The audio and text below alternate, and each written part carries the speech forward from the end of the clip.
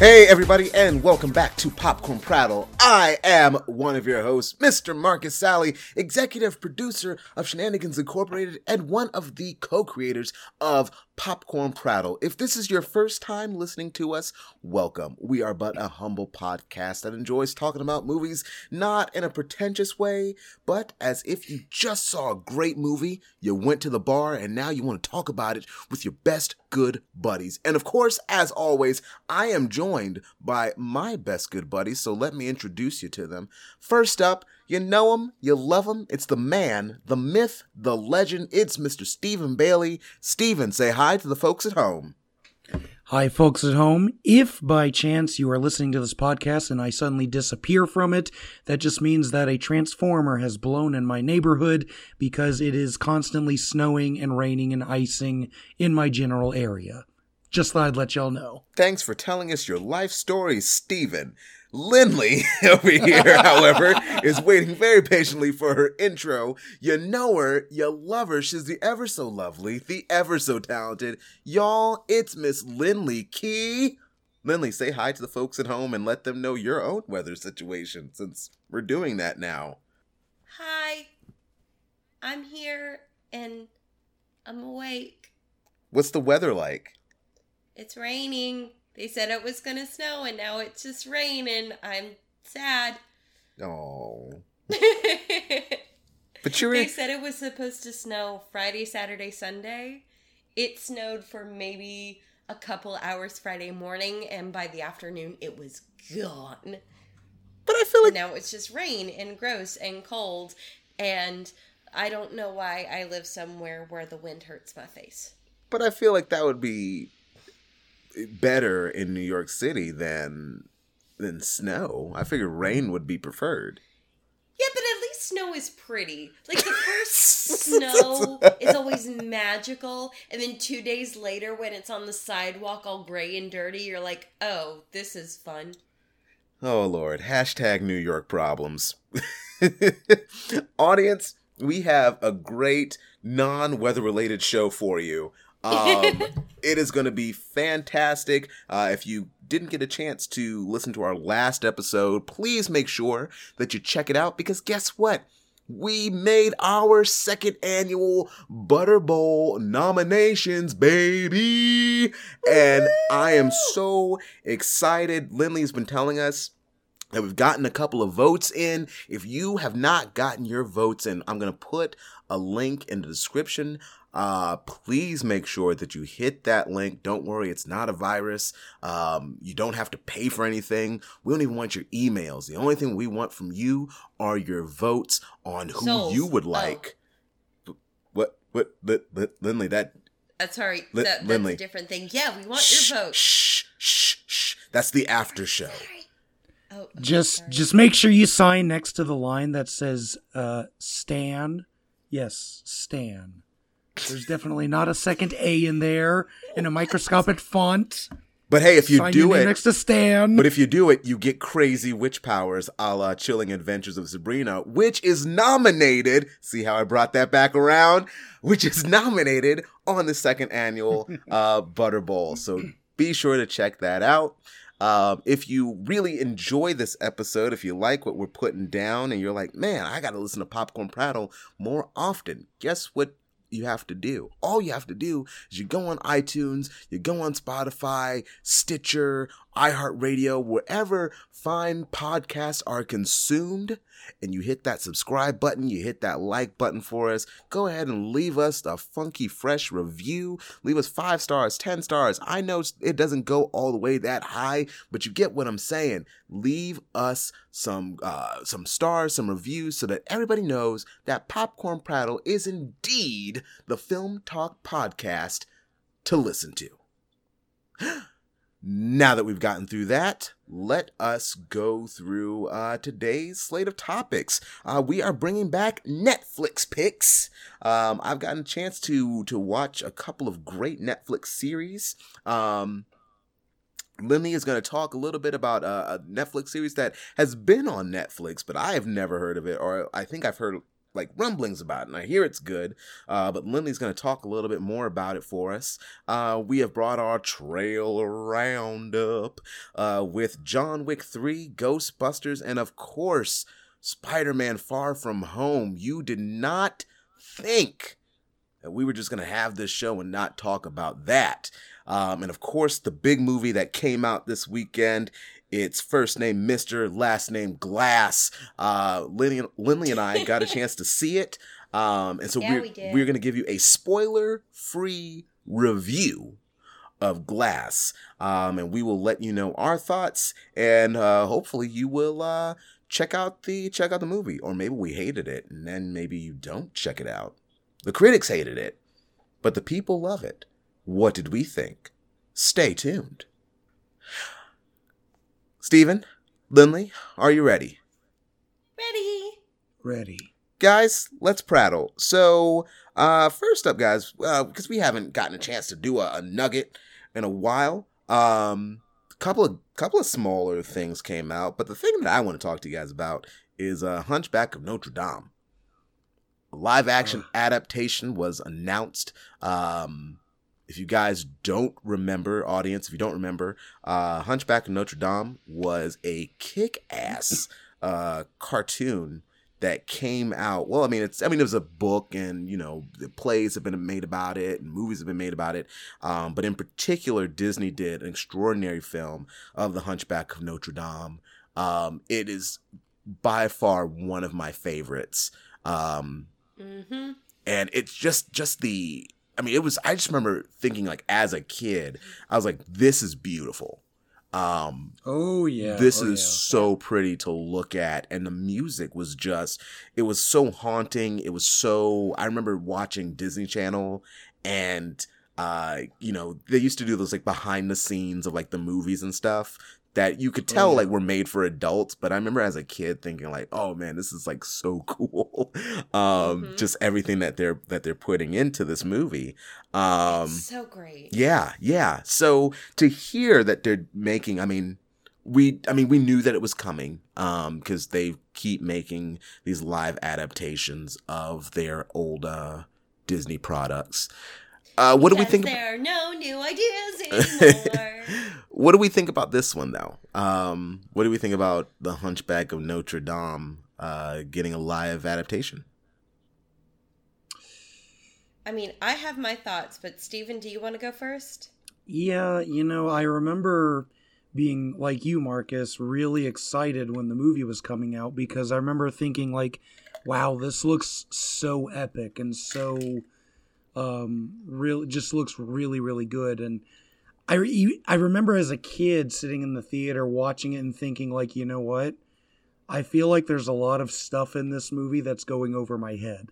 It was like the first time as a kid where I felt aware that there were concepts and topics that I could not really relate to. And I kind of told myself, like, you know what? I think when I get older, I'm going to appreciate this movie more. And it's so weird because kids don't think like that. Right.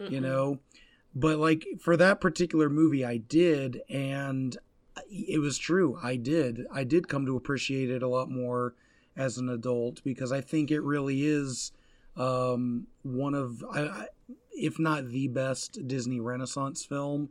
It's right up there. I think it kind of marked the end of the Disney Renaissance. Yeah. Or the beginning of the end. Yeah. Yeah. Because no movie ever made it as financially successful as The Lion King after that. So I think a lot of people kind of consider that the peak. But, this was definitely a movie that, they still had their A game on. I gotta be honest, I have mixed feelings about this. On one hand, I do feel like a dark, grittier take on Hunchback of Notre Dame, especially Disney's take, could be good. On the other hand, I am the eternal skeptic when it comes to these Disney live-action remakes, because, like you just said, Lindley, why are they acting like there's no more original ideas that they can go through? I feel like this is what this is. This is rebranding a product. And it's like, And it's hard for me to buy something that's just going to be a remake of a movie that I already have and I've already seen. It's like, if I'm just going to get a live action version of the cartoon, why not just watch the cartoon? Yeah. Like, it's, it's like, it's got to go a little bit further than just remaking it. It's got to bring its own voice to it. It's got to do something unique with it to draw me in, I think. So agreed. I'm cautiously optimistic. But what are your thoughts, Lindley?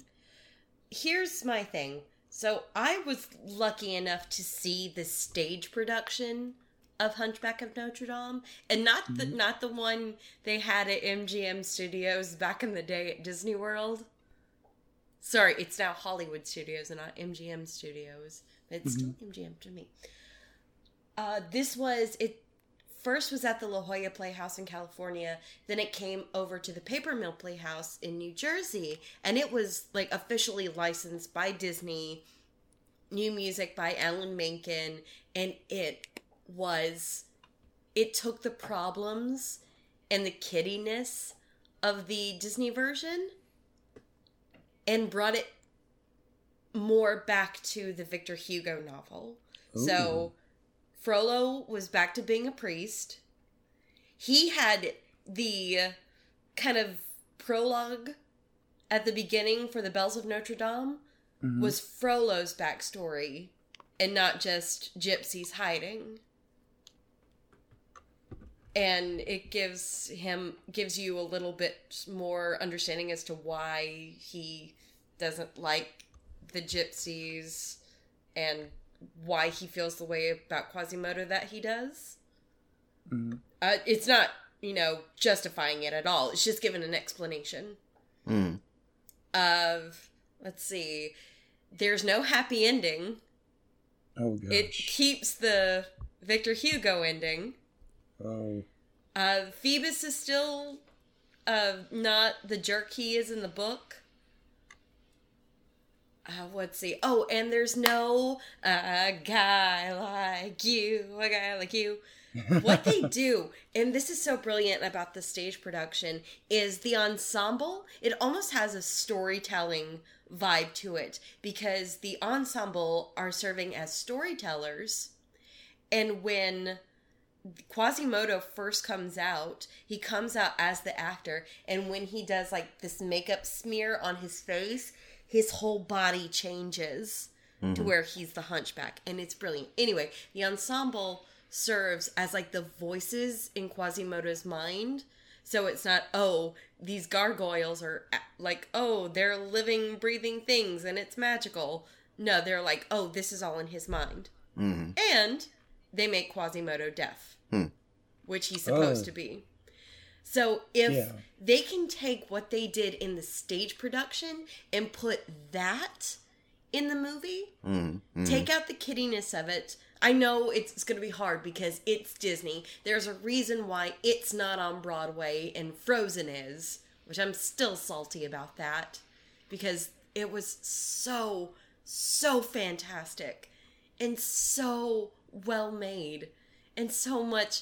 Like, I love the movie, but if we're talking about the actual story of the Hunchback of Notre Dame,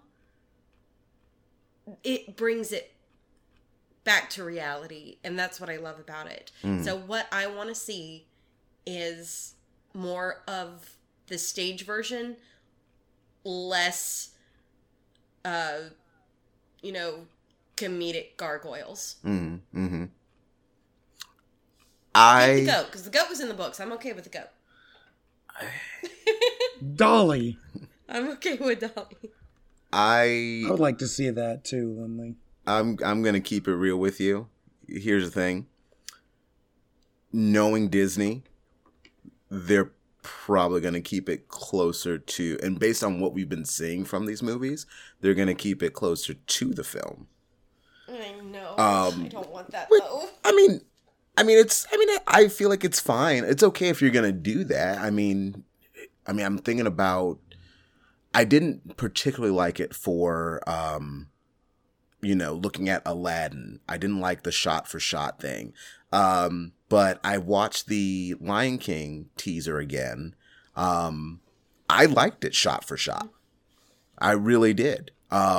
Because to me, I'm like, there's nothing wrong with this movie. Like, you don't need to change much. But then you get into the argument of like, then why do you need this movie in the first place? That's my only thing, with making a live action version of a movie that's already been done and is already great. There's no need, there's no reason for it. And like I said, I mean, you could have, kind of a Beauty and the Beast effect where, you remake the movie essentially, but you add like a couple of things from like deleted scenes or like songs that were in the Broadway musical. You add those things into it to make it like a little bit fresher. But it's kind of, for me, it's like, I don't know. I feel like I'll still enjoy it, even if it's shot for shot, even if there are the gargoyles in it. Because, again, I feel like if you're going to make a live action version of The Hunchback of Notre Dame, my thing is there are a lot of adult themes in this. Mm-hmm. So when you show this movie, especially in this day and age when, Stephen, probably the reason why, you or I didn't get it was because we didn't have access to the same technology as kids today to be like, oh, what does this mean? Oh, that's what that means.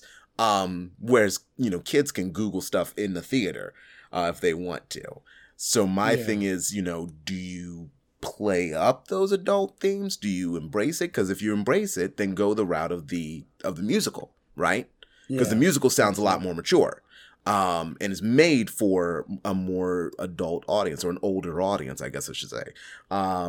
Whereas the movie kind of got away with that stuff because of the time that it came out.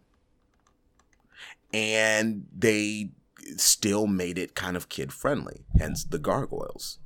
Mm-hmm. So, I mean, I guess we'll just have to wait and see. Again, I'll probably see it probably when it comes out on video, to be quite honest with you. I probably won't see it in theaters unless like I have a group or something that wants to see it. But that's just me. Guys, let's go into our Netflix picks. Lots of stuff has come out on Netflix. Matter of fact, just to plug the Butter Bowl once again, most of our picks on best streaming picks is they come from Netflix, which is great. So I got a chance to see 3 things. One was a Series of Unfortunate Events season 3. I don't know if you guys have gotten a chance to watch it yet. It is absolutely, they do not miss one thing in this season. It was a perfect way to wrap up the series. Neil Patrick Harris is still doing his thing. He is still hilarious. This was the first time, though, I think, in the series that I cared about everybody, including one of the henchmen, the guy with the hook hands. I loved him. I love that they gave him a story. He is so great in this. He is so great in this season. I mean, you would think that he was a series regular. I mean, as far as like having lines and being integral to the story from the beginning. But to say like he just now got like a storyline in season 3, it's great. It's wonderful. I mean, I haven't finished. These are definitely the books that I have not read. Because I kind of stopped, I think, after the Lumber Mill. That's when I kind of fell off the track of reading it. You stopped like right when they started getting really, really good. Yeah. But this, I mean, I was just, I was completely wrapped up in this TV show. Audience, if you have not gotten a chance to see A Series of Unfortunate Events, I encourage you. It is the best time that you will have in your life. I know I'm probably overselling it. I don't really care. I just enjoy it. I really, really do. And I was laughing so hard whenever because there's a part where Count Olaf is like, he's like, I finally have you in my clutches, orphans. No, you don't, actually. We're just going with you. No, I've got you in my clutches. He's like, I mean that figuratively. He's like, do you mean literally? No, he's like, I mean that literally. Do you mean figuratively? No, I mean it literally. I love it. Love it. The second show that I got a chance to see was Friends from College. I think I mentioned this show to you guys before. It's got an all-star cast in it. Colby Smulders is in it. Fred Savage is in it. Michael Key from Key and Peele, he's in it as one of the central characters. And have you guys ever seen it before? I tried. Okay. I tried like the first 2 episodes of season 1 and I got bored. I got you. I same. I tried. I thoroughly enjoyed season 1. I like season 1 because I like this. Well, I like the series because it feels like when I watch How I Met Your Mother, right? I related so much to that because I was like, I'm this age. I get it. I get what these group of friends are going through right now. And then when I was watching Friends from College, that's the same feeling that I got. Like, I thought about you guys. I thought about, some of my other friends from college and how I related to them. And I was like, if I was near them, these would probably be the same childlike shenanigans that we'd probably still be getting into. Because these adults, unlike in real life, with my friends, these adults refuse to grow up. And so in the first season, it's all about this, and I'm getting into slight spoiler territory. First season is all about how 2 of the characters are having this love affair, even though they're both married. And one of the couples is both of them are in the friend group. And so the season 2 kind of deals with the fallout of that and what do they do next? How does this friend group kind of stay together? Even though now this huge secret's been revealed and feelings are hurt. Like who do you hang out with? What side do we choose? Do we choose any side? Do we just hang out with everybody? It's still got that same exact kind of fresh comedy to it that you found in the first season. The end, however, there's a twist at the end that you do not see coming at all. And for me, it's weird because I feel like in the first season, a lot of people did not like the ending because they felt like they were rewarding bad behavior. Whereas in this season, I felt like they were kind of backtracking a little bit. Whereas I was like, I'm like, what you guys did in the first season, I'm like, that feels more realistic. That feels like more of like what would happen. Whereas this is the thing, this is kind of like my Fast and the Furious, all the cars block a nuclear sub scenario. It's like, this is the thing that I don't buy. Everything else I bought. This one, though, you crossed the line. But again, I thoroughly enjoyed it. I understand if you guys don't care for Friends from College, it might not be for everybody. But audience, definitely give season 1 a shot. If you get through, if you get past the, episode 2, you make it to the end. It's not a very long series. I think it's like 5 or 6 episodes. Season 2 is just as short. So please definitely check it out. Lindley, kind of going over to you because I got a chance to do 2. What is this Dancing Queen? Explain this one to me. So I think we got a little bit of my new obsession in the last episode when I made category is. But I recently discovered RuPaul's Drag Race and it is amazing. I love it. It's kind of my new guilty pleasure. And from this guilty pleasure, I found a show on Netflix called Dancing Queen. So there was a contestant on RuPaul's Drag Race. Her name was Alyssa Edwards. She kind of got a reputation as being kind of infamous on the show. Mm-hmm. Turns out she's like a professional dancer, and she runs a what do you call it? Oh, she runs a dance studio in Texas. Mm-hmm. Mm-hmm. And it's about her. It's kind of a few different stories. You have her running the dance studio and all of the drama with the moms and things like that.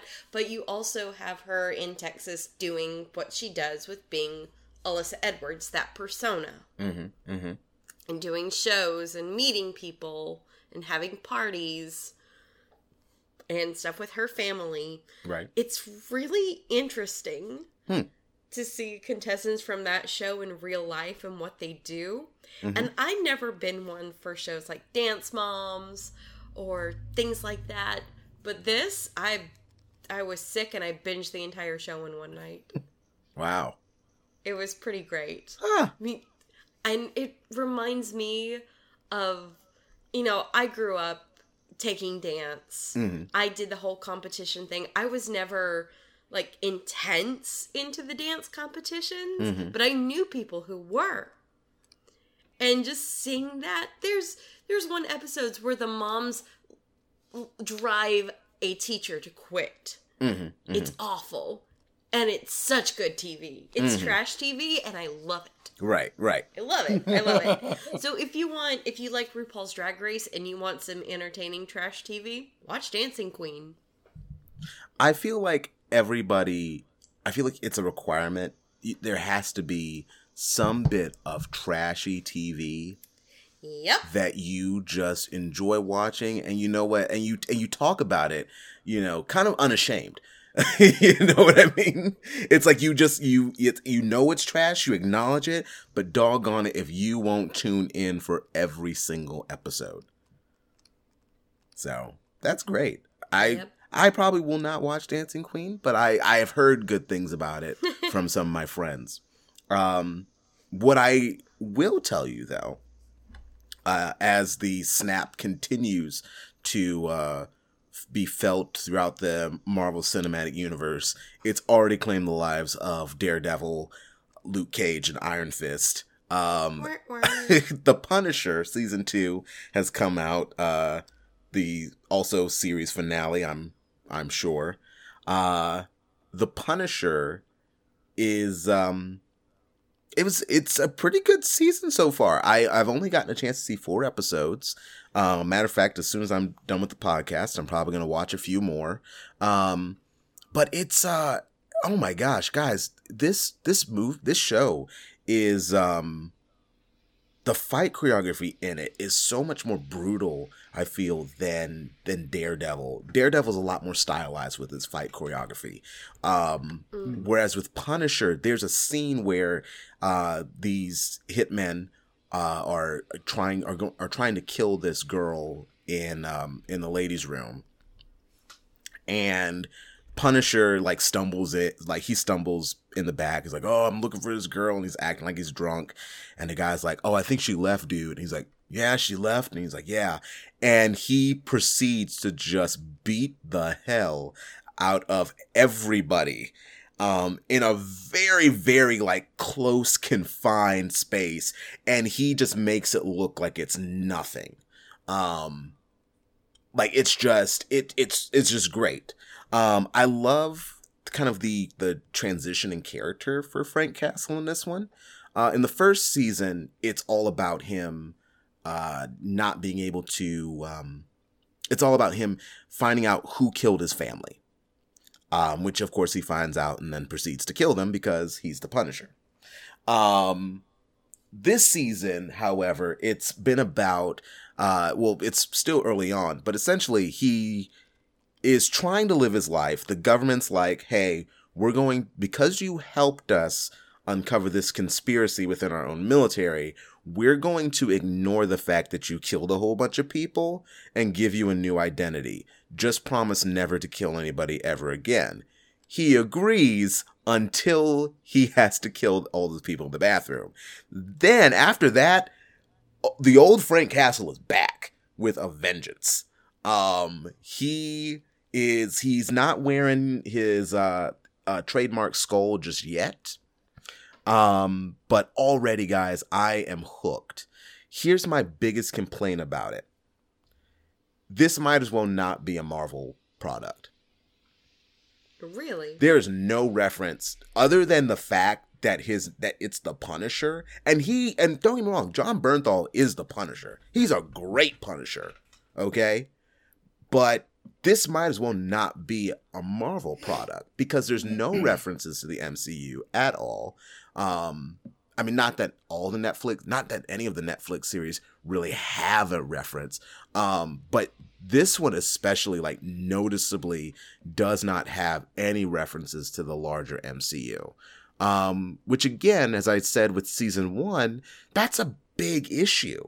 Because I would love, as a movie fan, as a former military brat, as a comic book fan, I would love to know, how does the military deal with essentially being obsolete in a world where you have Iron Man, you have Captain America, who is like the best soldier in the world. You have the Avengers.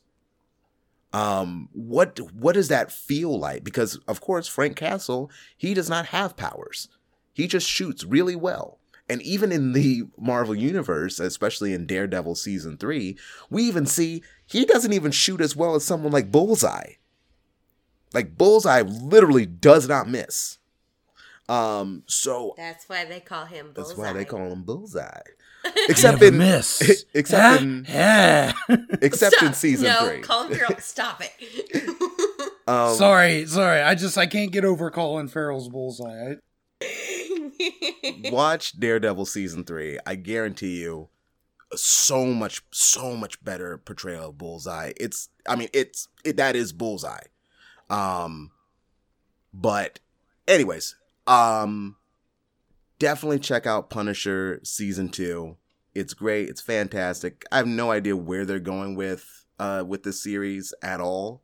I know it's probably going to end, and to be quite honest, again, like I said, there's no MCU references, so ultimately you don't even need it to exist. I mean, you could just keep it going and just say that it doesn't exist in the larger MCU, because right now it doesn't. Audience, we are going to take a quick break, and then when we come back, we will give you our trailer roundup. So, stay tuned. Ladies, we all know the best part of the day is when you finally get home and get rid of the one thing you've been dreaming of ditching for hours, your bra. If you're like me, sometimes you don't even make it to the front door. Hi, I'm Erin Whitehead, host of the Braless podcast, where once a week I kick back, relax, and have fun conversations with different guests about all kinds of topics. You can find us on iTunes or wherever you listen to podcasts. Join me on the Braless podcast, Unhooked and Unleashed.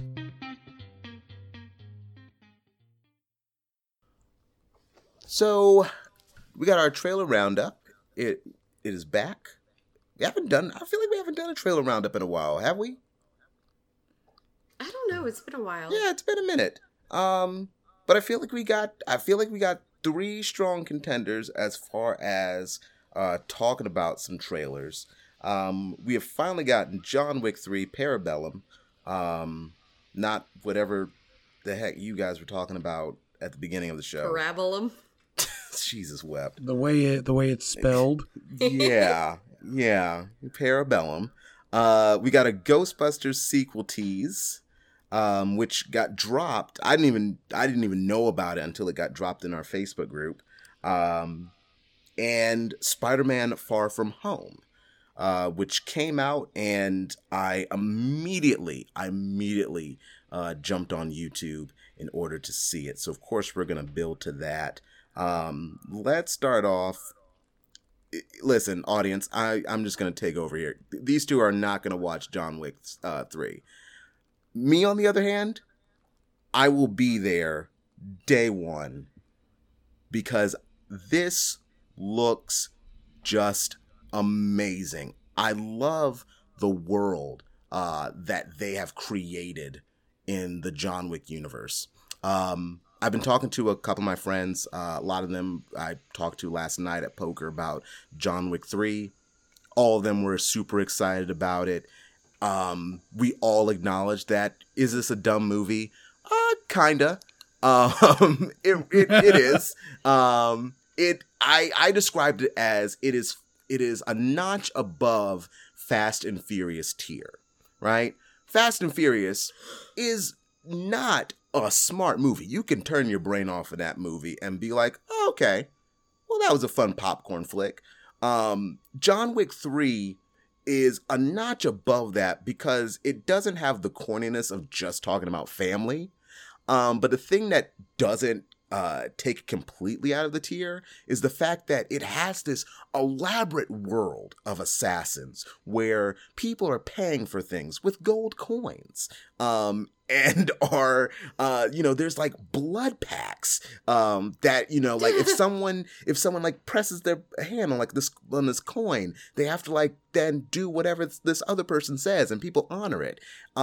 You can't kill people in the hotel. Otherwise you get killed yourself and are excommunicated. What does all that mean? They never tell you. But you're so intrigued that you almost don't care because I feel like you can kind of figure it out. It's like as I described to somebody, it's a less pretentious Assassin's Creed. If Assassin's Creed was a better movie, it would be John Wick. John Wick in this one is on the run. He killed somebody. I won't spoil who, but he kills somebody in the Hotel Continental in New York. And then he is pronounced excommunicado by this assassin organization, meaning there is a price on his head and everybody in New York City is going to kill him. And what I love in the trailer is Winston, the hotel owner, who is kind of John Wick's friend / father figure. He's being talked to by the hotel manager, and he's like, so John Wick's excommunicado? Yep. He's like, every assassin in New York is going to be looking for him. Yep, with $1 million bounty on his head. What? Why don't you seem scared? He's like, because at least now the odds are in their favor. And I'm just like, that is the most badass thing I've ever heard. Because this guy really cannot die. He's in such situations that my mind just explodes in every single fight scene in John Wick. And this one is going to be, hopefully, no different. I don't know if this is the last one. Probably not, because I feel like it's going to do very well at the box office. It won't get Steven or Lindley's money, but it will definitely get my money a couple of times, and I'll be getting it on Blu-ray because I love it. And I still haven't seen the first one. So good. It's so good. Oh my gosh. This man literally loses his mind because they kill his dog. That's not an exaggeration. When I heard the whole plot is they kill his dog and steal his car and then he starts killing people, I was like, you're simplifying it. That is the legit plot. And the first and then the second movie, it begins with him being like, I want my car back. It's great. I love it. I love it so much. It's so good. This is Keanu Reeves. This is the movie that he was made for. It really is, because he crushes this role. Moving on to a movie that you guys will actually probably see, or at least want to talk about. Ghostbusters got announced to have an official sequel. I guess kind of like a soft reboot. It's not in the same universe as the female Ghostbusters. No, it's in the same universe as the first. That's what I'm saying. It's not in it because the female Ghostbusters, that's not in the same universe. But this one, this actual sequel is one to the original, 1 and 2. With Dan Aykroyd and them. With a D. The sequel tease, I was digging it. I was kind of scared. I was kind of freaked out a little bit.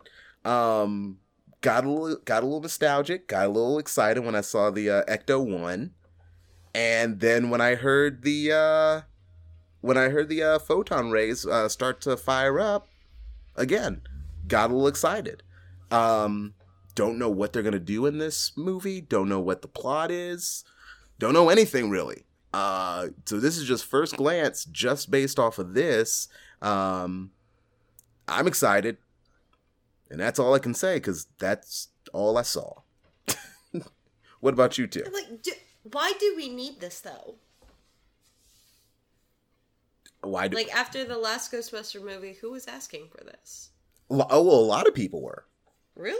Yeah, more so than that one. I feel like because if the female Ghostbusters, here's my thing. If the female Ghostbusters was set in the same universe, a lot of people wouldn't have had an issue with it. But because it was trying... they had an issue with it because the neckbeards were like, oh, it's female Ghostbusters. And then all the rest of us were like, it's just not a good movie. Okay, so I'll speak for myself then. That was my big thing with it. My big thing was, I was like, it's not in the same universe, so why should I care?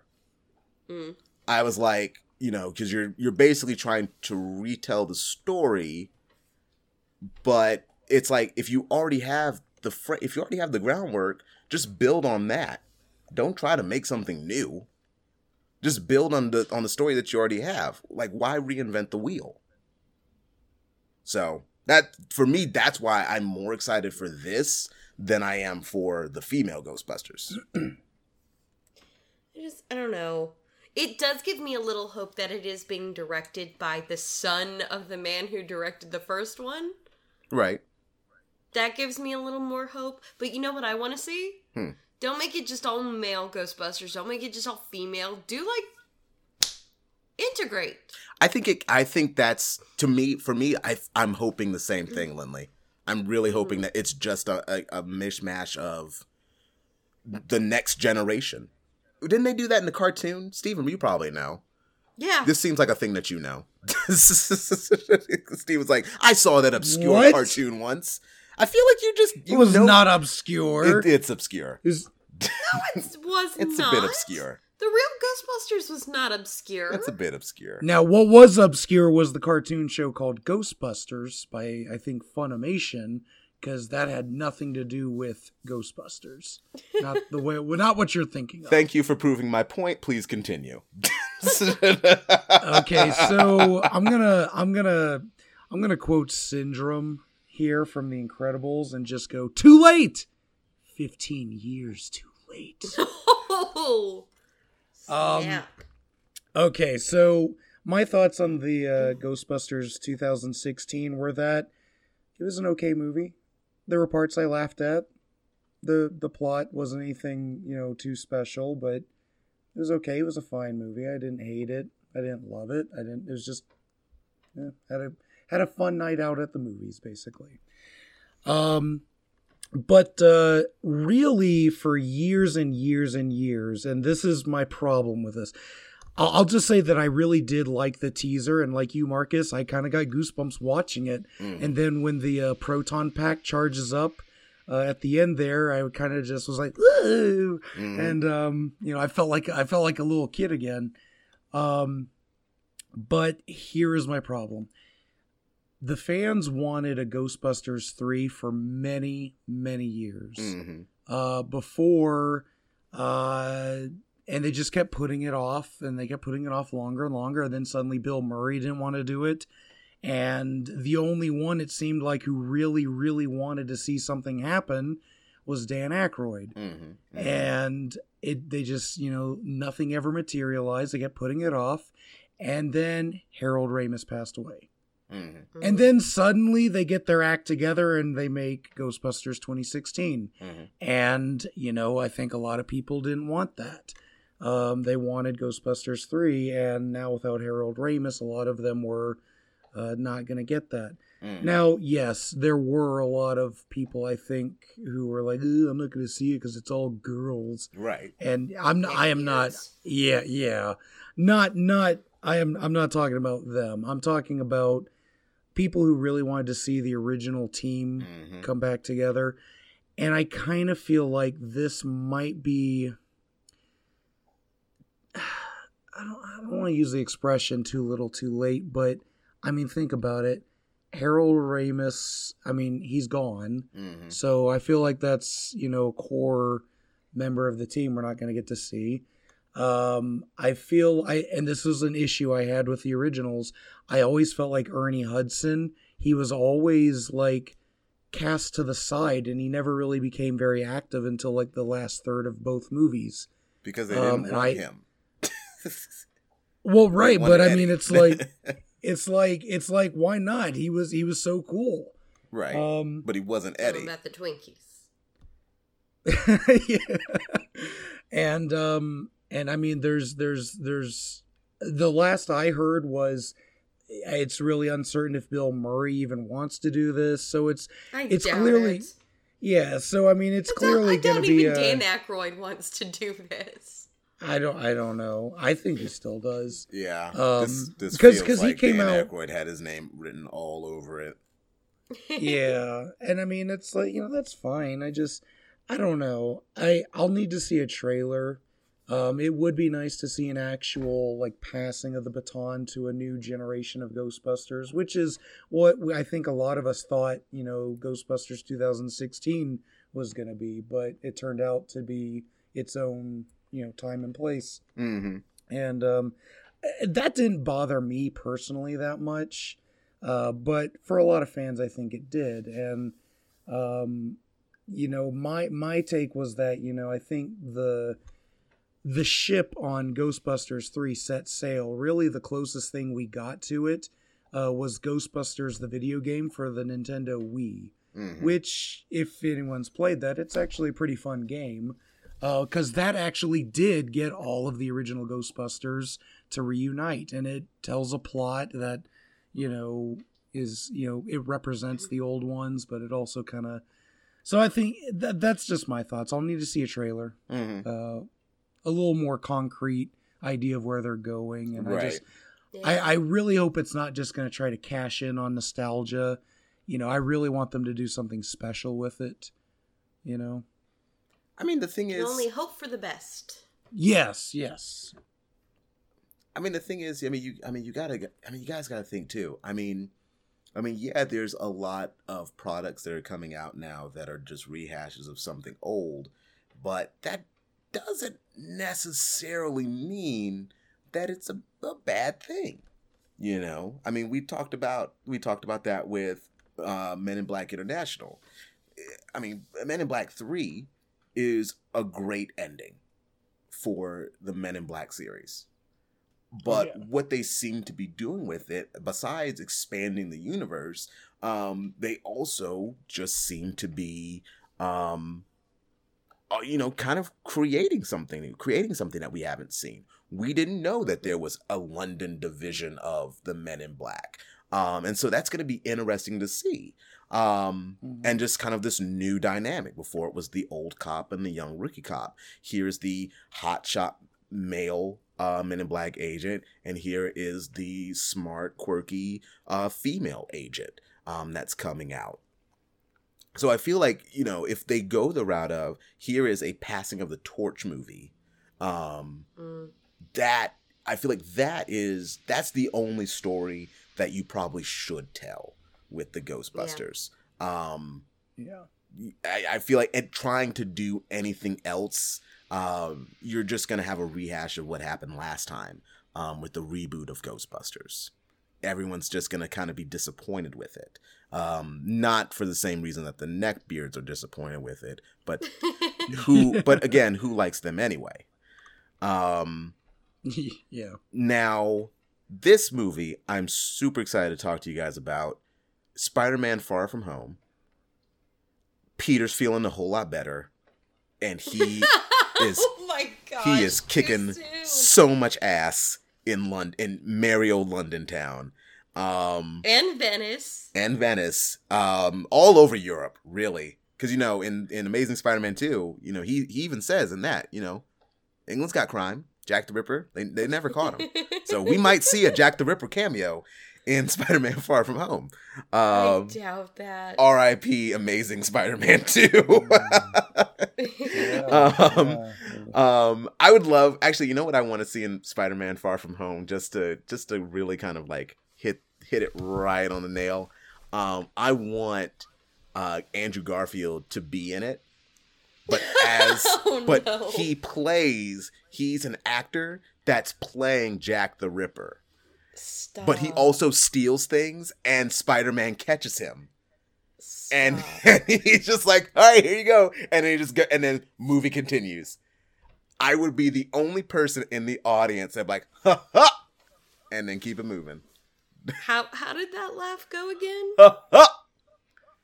It's like a shelf. It's like a shelf of a laugh. Like, ha ha. But guys, Spider-Man Far From Home, I'm super excited. This truly is the year of the Spider-Man. Badass video game. Okay? Venom did much better than what a lot of people thought it would. Probably because it wasn't hard. You know, people just wanted to see at least something nice from Venom. Even it was like Tom Hardy being weird and having a weird accent for 2 hours. Spider-Man Into the Spider-Verse came out. He had a great showing in Infinity War. Spider-Man Far From Home looks to be capitalizing on that. I know a lot of people were very excited when the trailer came out. There was a whole lot of discussion on like everything that like YouTube, Twitter, Instagram, Facebook. Everybody was talking about this trailer. Spider-Man is going over to Europe. He's on a European trip. And we get confirmation that at least one other person survives Endgame. And that is Nicolas J. Fury, who shows up. Wait, is his middle name really Jay? Yeah. Or is that just because the same... Oh, never mind. No. I mean... No, Lindley, it's not because Samuel L. Jackson's name is Samuel L. Jackson. Okay. Yes. just wondering. Continue. Nicholas... I had a brain cramp for a moment. It's okay. Nicolas J. Fury shows up and recruits Spider-Man. I don't know where... Because he leads the suit in New York. But is provided a new suit by Nick Fury. My big question, is S.H.I.E.L.D. back? We have not seen them since the collapse when Hydra got revealed. But it looks to me like he also wears the Spider-Man Noir suit, which is exciting. And I'm hoping that my girl Shuri made it for him and that she's recruited by S.H.I.E.L.D. Because that would be sweet. Jake Gyllenhaal is in this as Mysterio. Mysterio looks good. That's what I'm excited about. Mysterio looks good, but I'm curious though. I wanted, because you know in the comics it's all illusions. That's Mysterio's thing. But in this, it almost looks similar to the magic used in Doctor Strange. Yep. And I would love for, and I said this in the Facebook group, I would love for Mysterio to be a disciple of Baron Mordo. That Baron Mordo is like, I'm going to need help if I'm going to take over the world. I'm going to train you as my apprentice. And so he uses his powers to maybe kind of infiltrate, the world, like the society, post Infinity War, when possibly heroes are being accepted again. I want to talk more about it, but I also want to get you guys' thoughts. Either one of you can start. What did you think of the trailer? What are you hoping for? Would you not like? Go. Help me out. I really liked the look of Mysterio. I think that's what I'm most excited about. And I will say the stakes don't look too high. Like, it does seem with the whole, things being made out of water and other elements, that seems like it might be the only thing going for it. That's still a big thing, but not as big as what we have had in other movies. Like, what do you mean? But I'm okay with that. I'm okay with that because we're all going to be coming off of Infinity War during this movie. Like, I'm guaranteeing we're all going to still be depressed by what Infinity War is going to give us.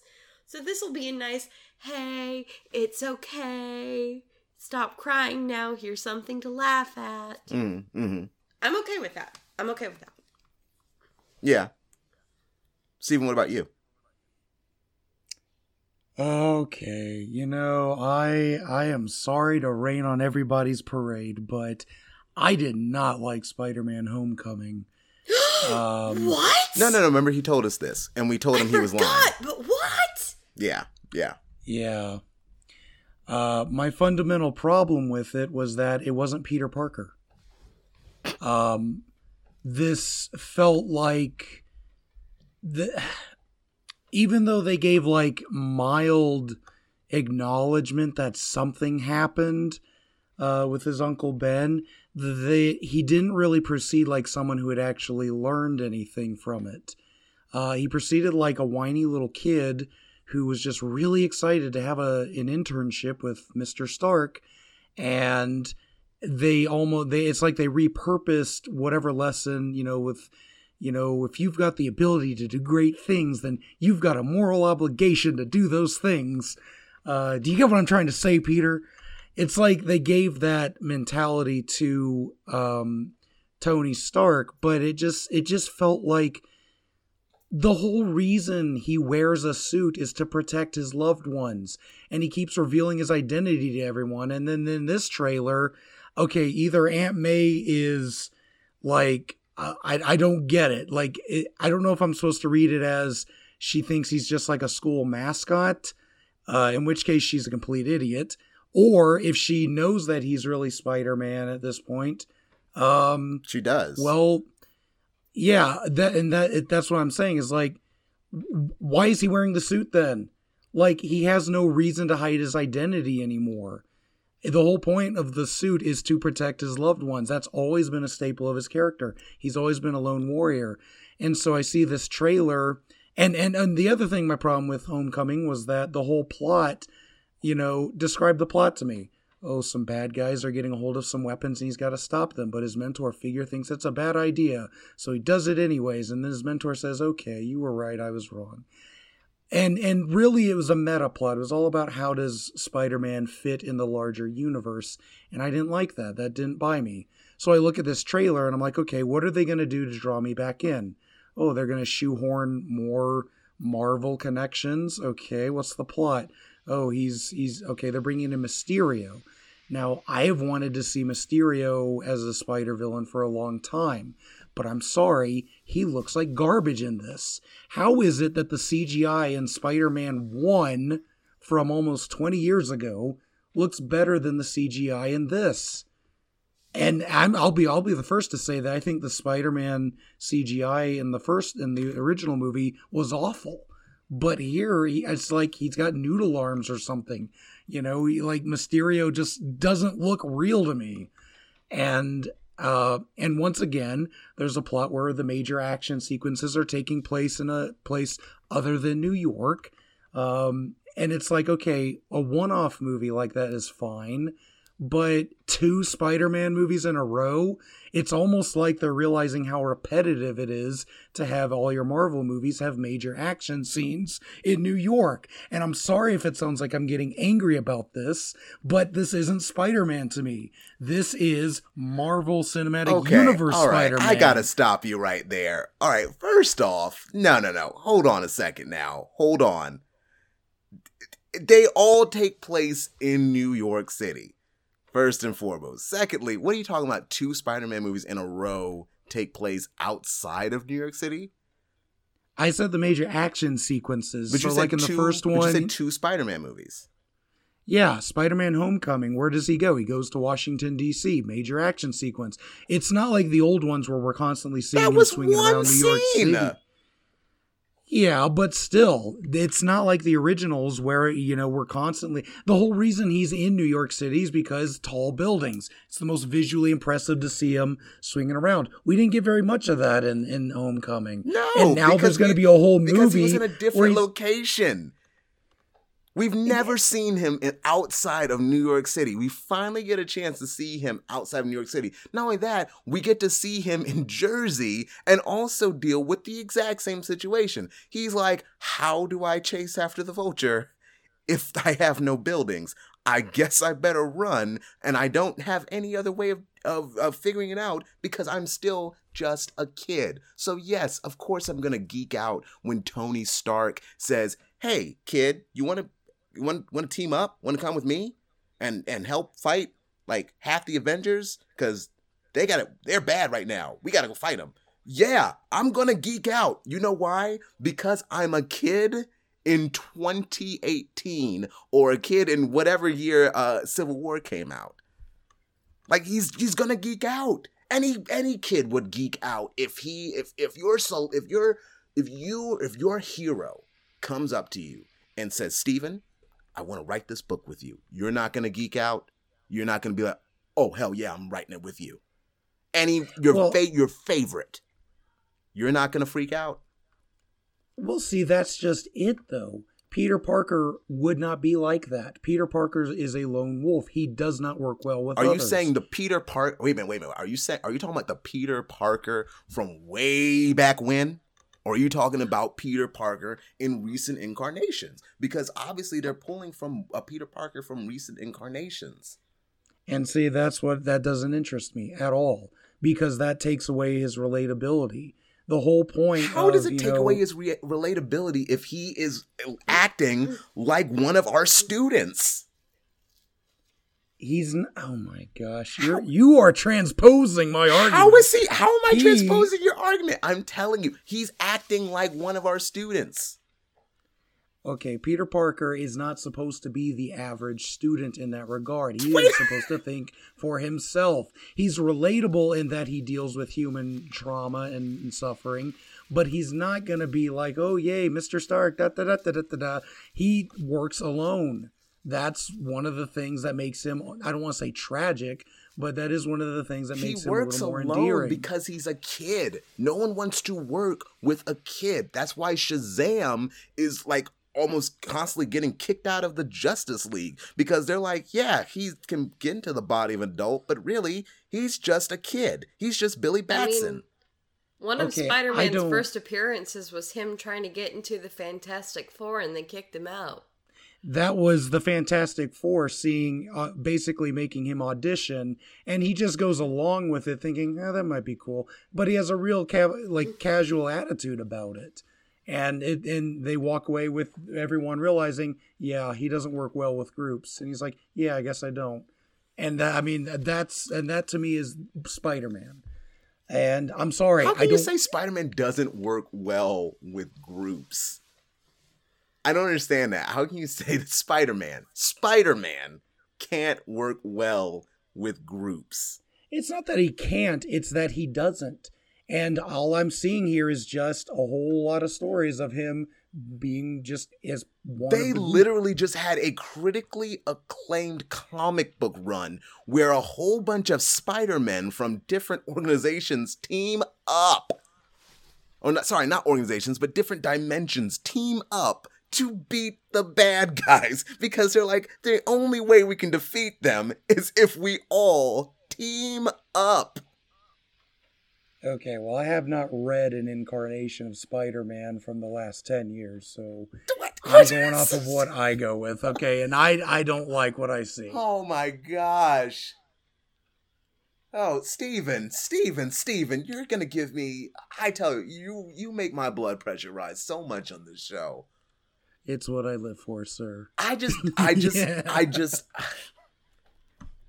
know, I cannot... I know I'm going to drop it, but still, I can't I cannot let it go. I'll talk to you more about this after the show. I can already feel Dave. Hey, Dave. I can already feel Dave, Hey, Dave. texting me right now. Being like, what is Steven talking about? Audience, let us know. In the Facebook group especially, let us know, because we got a discussion thread there. What you all think of the trailer. Do you agree with Lindley? Do you agree with me? Or do you disagree with Steven? Marcus, be fair. That doesn't sound... Hey. I can tell you, well, no, I can already answer with you. They disagree because I'm literally reading the discussion thread right now, where everybody's like, I like the trailer. Well, here's a counterpoint to y'all's opinions. You know what? I'm going to link it. I'm going to link it in the discussion thread, and I'm going to be like, if you agree with Steven, like this. If you disagree, give the frowny face emoji. And call it a day. But, guys, we've talked about trailers. We've talked about Netflix picks. We've even talked about The Hunchback of Notre Dame. But you know what we got to talk about? We got to talk about the movie of the weekend. It's been on everybody's minds. The critics hate it. Fans are loving it. Let's get down and dirty in our main event. It's main event time. Glass.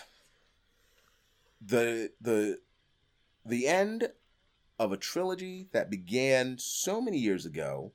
Did not realize we were getting a second movie. Then it was revealed at the end that it was a sequel to Unbreakable in Split. And then we were told that Glass was next up, and that it would come out in a few years later. And much to no one's surprise, I feel, I was not surprised when critics said that they did not like Glass. Because I feel like it's cool for critics to do that. I feel like it was like some sort of critic bingo. It was like superhero movie and it's also M. Night Shyamalan. I definitely hate it. I will say no good things about this M. Night Shyamalan superhero movie because I hate superhero movies. I hate M. Night Shyamalan movies, and I'm going to bash them both. Going to be super critical. If I was a superhero, that would be my name. But Super critic. but audiences enjoyed it. Lindley, you got to see the movie first, so give us your thoughts on the movie first. Well, first of all, I have a message to the people who I saw Glass win. I went by myself, but it was a pretty full theater. To the 7 people who were on their phones during the movie, you are the worst sort of person. If you can't be off your phone for a 2-hour movie, then don't go to the movies. And that's the end of that rant. I liked Glass. I don't think it's definitely not as strong as the first 2 that came before it. But it had good moments. Mm. It really did. But it also had its bad moments too. It wasn't bad, it wasn't great. It was fine. Mm-hmm. It was fine. That's how Glass was for me. It was fine. Gotcha. Highlights are James McAvoy still kills it. Mm-hmm. You can still clearly pinpoint each personality, and he's just so much fun to watch. And he does it every faster. Time he changes. He does it faster in this one than he did. Yes, and you see even more personalities than you did in Split. Mm-hmm. Mm-hmm. So he's definitely the highlight of the movie. He definitely steals the show. And they give his personalities a conflict. Mm-hmm. It's not just about the good personalities and Kevin versus the Horde. Now even the Horde has conflict inside itself. And you're just seeing how much it's still eating at Kevin. And it's heartbreaking to watch. It really is. I love how the movies are connected. Not just about like, oh, Bruce Willis, oh, this is now in the same movie. You find out how everything connects back to that first movie. Which is really interesting. And I like how you think that that's the twist, but maybe it is, maybe it isn't. Yeah, I think those were my strong points of the film. Weak points, I mean, Bruce Willis is there. He's there. You know, he's getting paid. Right. He starts off fine, but once you get into, like, the second and third act, it's just like, he seems so bored. He does seem really bored. And a lot of his line deliveries I don't actually believe.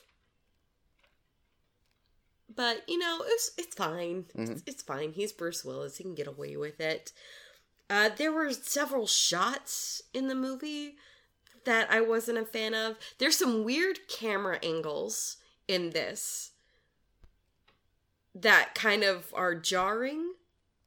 And a lot of shots that go from one to another that don't make a lot of sense. And I think that's where structurally the movie, you know, derails a bit. But overall, it's fine. I had a good time watching it. I would suggest if you're going to see Glass, definitely, you definitely need to watch Unbreakable first. Go back, watch Unbreakable, watch Split, then go see this. Another thing I have to say, for a movie called Glass, I thought this movie would be more focused on Mr. Glass. But there's really not much to it. It's nothing we haven't seen already from Mr. Glass. We got more Mr. Glass out of Unbreakable than we did in the movie called Glass. So it was a little misleading. I feel like they called it Glass just to round off the trilogy for the three main hero/villain trio. But I was wanting more out of Sam Jackson. I don't think we got the full potential out of him, and I wanted to see more. So yeah, that's what I have to say about Glass. It's fine. It's fine. It's fine. I enjoyed it. It was not the best movie that I have ever seen, but I definitely enjoyed it. Okay, so I have to take it back just a little bit. So as far as this movie goes, this has kind of been like my issue with people when it comes to superhero movies. And kind of what I feel was the true point of Glass. I look at movies like The Dark Knight. I look at movies like Aquaman, which I saw recently. I look at movies like Spider-Man Into the Spider-Verse, shows like The Punisher, and then to watch Glass today. And here's what I take away from those. And I use those specifically for a reason. I liked a movie like Aquaman. It wasn't the best superhero movie that I've ever seen. But I like a movie like Aquaman because it's not ashamed of what it is. And I feel like we need to stop. If you don't like superhero movies, don't go see a superhero movie. You know what I mean? If you don't like it, then don't go see it. But one thing that I do appreciate is when it embraces the superhero corniness, when it says like, okay, like this dude's name is Ocean Master and he has a weird mask. Guess what? We're going to embrace it because guess what? That's the source material. A movie like The Dark Knight, it's a good movie. But as far as, is it a superhero movie? No. I wouldn't say so. You could have thrown anybody else in there. It did not have to be Batman. It did not have to be Joker. And it would still have been a great movie. It's so good. I watched it the other day and it still holds up. It does. But again, you don't need Batman for that movie to be great. You don't need Joker for that movie to be great. You could have had a character like Batman, or you could have had a character like Joker, and guess what? Still would have been great. But I will say that it is ashamed of being a superhero movie, because a superhero movie needs to embrace the things that made it cool in the first place from the comic books. We were talking on Not So Famous this week. The episode just came out, so give it a listen after this show. But we were talking on Not So Famous about comic books, and we had a special guest, Michael Sneed, who is a cartoonist. Encourage you guys to check out his work. We asked him, like, hey, what was a comic book that really got you into it, got you into comic books in the first place? And we kind of round tabled it. We kind of all said, like, what was it that got us into it? And there's just something about a comic book that just sucks you in. That's what we need to see more of. And I'm saying this because you're probably like, all right, Marcus, what does it have to do about Glass? The thing that it has to do about Glass is that I feel like Glass is part commentary on that. Okay? Because you have this world, and I'm not spoiling anything, but you have this world that wants to silence superheroes. And the idea that maybe, just maybe, heroes exist. And that if you do believe that, something is wrong with you. You know? Something is clearly wrong with you if you feel that way. And I love the twist. I love the twist ending. I didn't think I liked it. And then as I kind of drove home and thought about it, I was like, I really kind of love it, because it's kind of a big middle finger to anybody who doesn't really like comic books. It's like, look, this stuff is here, okay? And you're either going to like it and embrace it, or you're not. But it's here. It's not going away. Mm-hmm. And I feel like really that is what, to me, that's really why it's called Glass. It's called Glass partially because, yeah, we need to round it out for the names.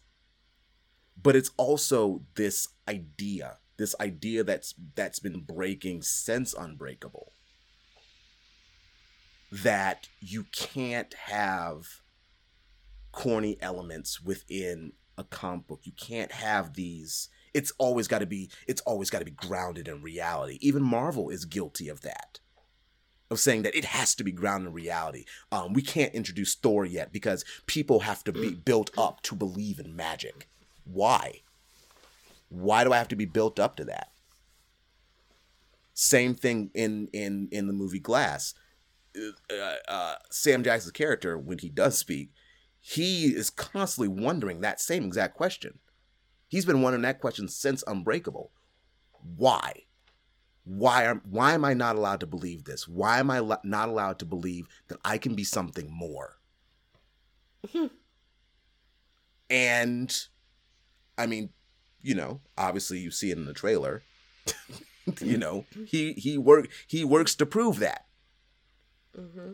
And he works to bring that out of everybody else to be like, why can't we be something more? Why can't I be the villain? Why can't you be the hero? Why can't he also? Why can't we team up? Why can't we do this? Why can't we do that? And to me, that is, it's like Black Panther.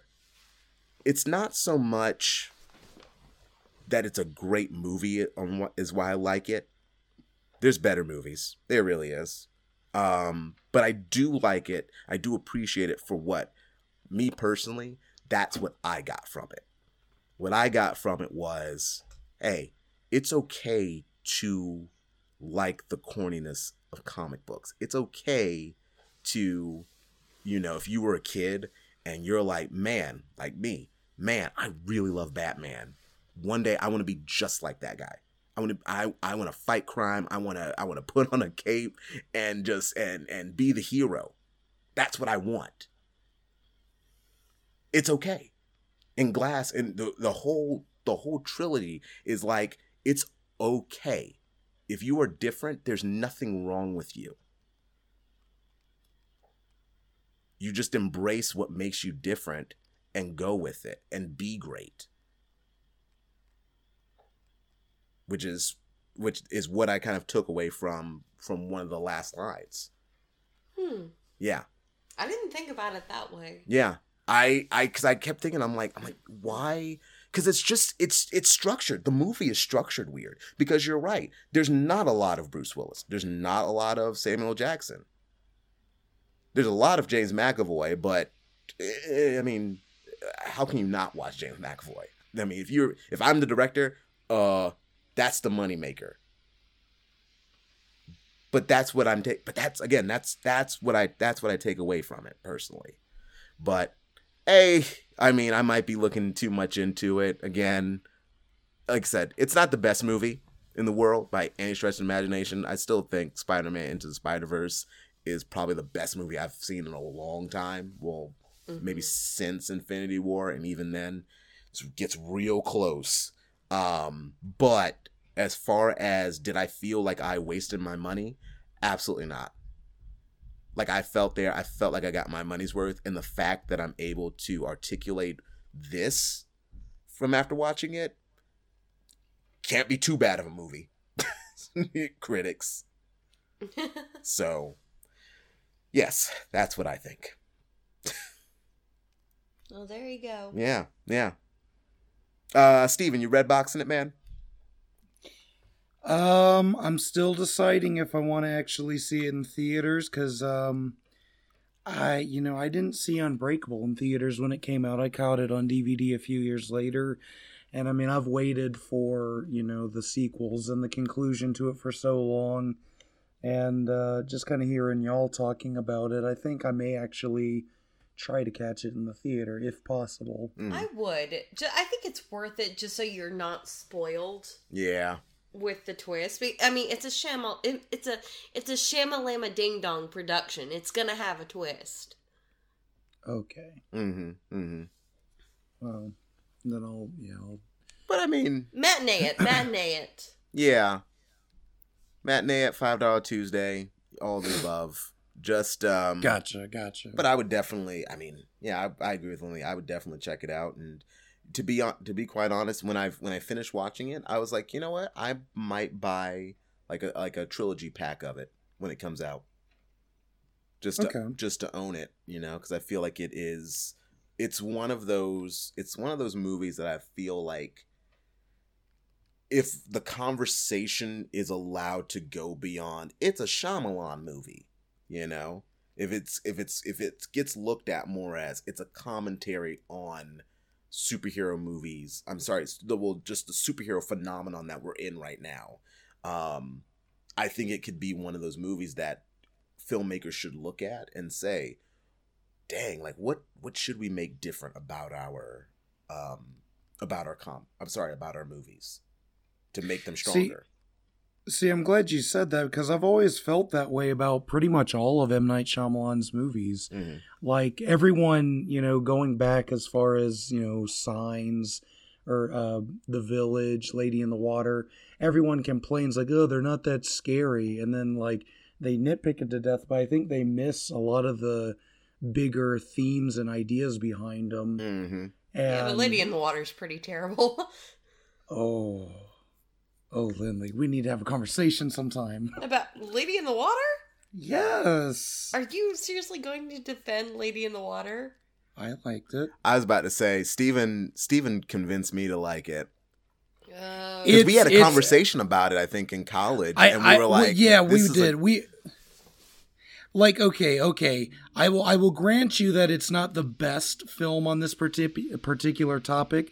And I think, Marcus, we kind of came to the agreement, like, Pan's Labyrinth was the sort of movie that Lady in the Water wanted to be. Right. Pan's Labyrinth is the better movie. But there are a lot of really good ideas in his movies. When you get past the, some of the things now, okay, the less we talk about The Happening and Last Airbender, the better.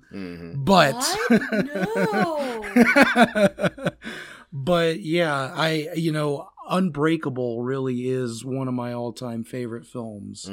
So I mean, I was a little hesitant actually about Glass, just because it's almost like, I've had this idea in my head for so long of what the trilogy would look like, because he was always talking about making a trilogy out of it, even as far back as when Unbreakable first came out. And to kind of see how it's played out, it's definitely not exactly how I figured he would go about it. But it still would be nice to kind of see what he does with the conclusion. And it is reassuring to kind of see someone who actually did eventually finish his planned trilogy, even though it took him 19 years to finally do. So yeah, I may try to go see it. Well, I think one of the reasons maybe for the hesitation to put it out. Did you guys ever see Chronicle? Yeah. Chronicle is a weird superhero movie. Because it is. No, but it's great though. It is, but it's a weird superhero movie that I feel like the Unbreakable trilogy is that's what Chronicle is. Chronicle is this idea of it's almost like a what if issue of a comic book. What if in this comic book society, comic book heroes were solely just that, comic books? What happens when one person discovers they have superpowers? Or in the case of Chronicle, what happens when 3 kids get superpowers? One of the kids is mentally unstable. One of the kids becomes mentally unstable, right? But then you have Unbreakable, where it's like, what if, this guy discovers he has powers? Okay, next question. What if he meets his arch nemesis? What if somebody comes along that's as strong as him? And then and the thing that's nice in Glass is, how does society now react to it? Which normally I hate in comic books. I feel like that was a weird choice in the DCEU as far as let's make the world hate truth, justice, and the American way.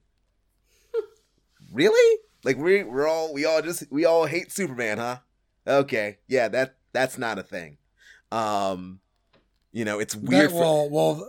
That was just lazy writing. It was. Because everyone was like, the ending to Man of Steel was so terrible that they tried to justify it by including critics' reaction to it.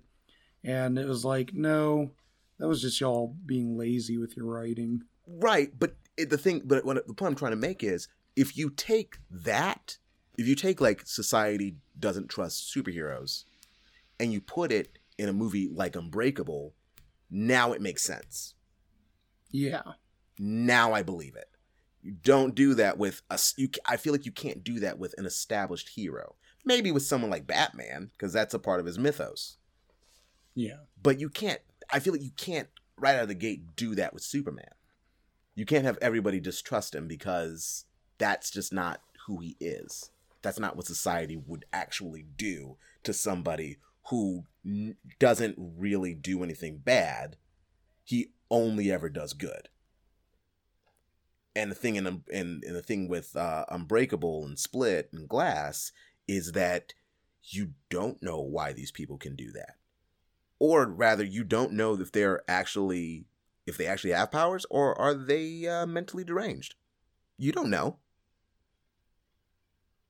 But that answer and more comes up in the movie Glass. So, audience, check it out. Please go see it. After you listen to this podcast, you probably got enough time. Go get that matinee ticket. Don't get an IMAX. I almost did IMAX, and I'm so glad I didn't, because it's not a movie for IMAX. I don't know why it's in there. But it is definitely a movie that you do not want to miss. So, guys, we have reached the end of our show. As always, it has been lovely talking with both of you, even though Steven made me mad earlier. But Steven always makes me mad on the show, so it's just fine. Well, Marvel made me mad, so nah. Well, Steven, so that everyone can tell you how wrong you are about Spider-Man Far From Home trailer, where can they reach you to tell you? Folks, well, I don't know if you can tell me here exactly, but if you want to find my YouTube channel, Bailey's Film Workshop, just head over to YouTube and type in Bailey's Film Workshop. And there it is. Yes. Of course. And you're on Twitter too, aren't you? Yes, I am on Twitter. You can also find me on Twitter at Bailey's Workshop. Lindley, what about you? Folks at home, you can mostly find me on Instagram at Little Lottie. That's Lottie. Check out my Instagram stories. I'm doing a 30-day music challenge, which is really fun right now. And I got an Outlander calendar for Christmas, so I'm posting the little tearaway. It's one of those tearaway calendars. So you can have a daily Outlander goodies with me. You and that Outlander, you really need to go on the Facebook group and see if there's Outlander fans. Trust me, there are, and they're all married housewives, and Well, bring them onto the group so you can talk about Outlander. I'm tired of you not talking about Outlander on the show. You need to have an outlet to talk about it. And there's also 2 more episodes in this season. The one that comes out this Sunday, when this podcast is going to be released into the world. And then we have 1 more, and then the Droughtlander begins. I'm not ready. I'm not. I don't think anyone was ready for the Droughtlander. I didn't even know it was a thing. Steven, I didn't even coin that term. That's an actual term. I love that we brought it back to something weather-related at the end of the show. Hey, you promised nothing weather-related. During the show, and then I said it was over, and then we brought it back. And slander. Audience, you can always find me at Mark_Leroy. You can find me on Instagram. You can find me on Popcorn Prattle Facebook page. You can also find me, all right, here we go. You can find me on Not So Famous with Mitchell Hansen. Matter of fact, we put out an episode right before this one. So definitely go check that out, where we talk a little bit more about John Wick 3, because I know that Mitchell was very excited about that. You guys can also find me on Continuum Force, a new audio drama where I play Mr. Connor Dannard, as we go through time, solving mysteries and saving the world. And special announcement, these 2, they just found out, and I was very happy that they were so excited for it, because I am super excited about this show. We have a new podcast in our network.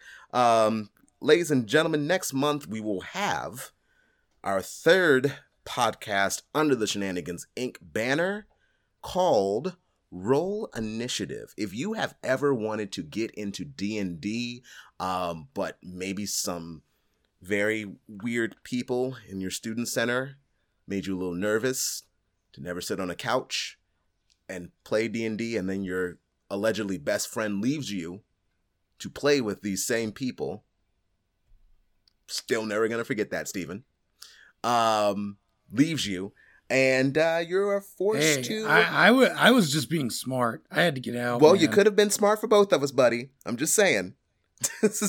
No, man. In that situation, it's every man for himself. Well, let me tell you something. It will not be every man for himself, because we are proud to announce our newest podcast, Roll Initiative, created by Mr. Sam Fulton. When we start to get some graphics and we start to get some teaser trailers, we will definitely let you guys see that so that you can get hyped and watch the show, because I'm going to be on it. I'll be going crazy on a third podcast. I play like a demon thing. I can't remember his name, but like I am super excited, and apparently I have to learn like a Nigerian accent for it. Do you climb a demonology tree? Oh, well, we don't talk about trees of demonology. Audience, on that note, guys, I think that is everything. So, audience, I leave you with this. From all of us to all of you, we wish you peace, love, and tranquility. You all take care now.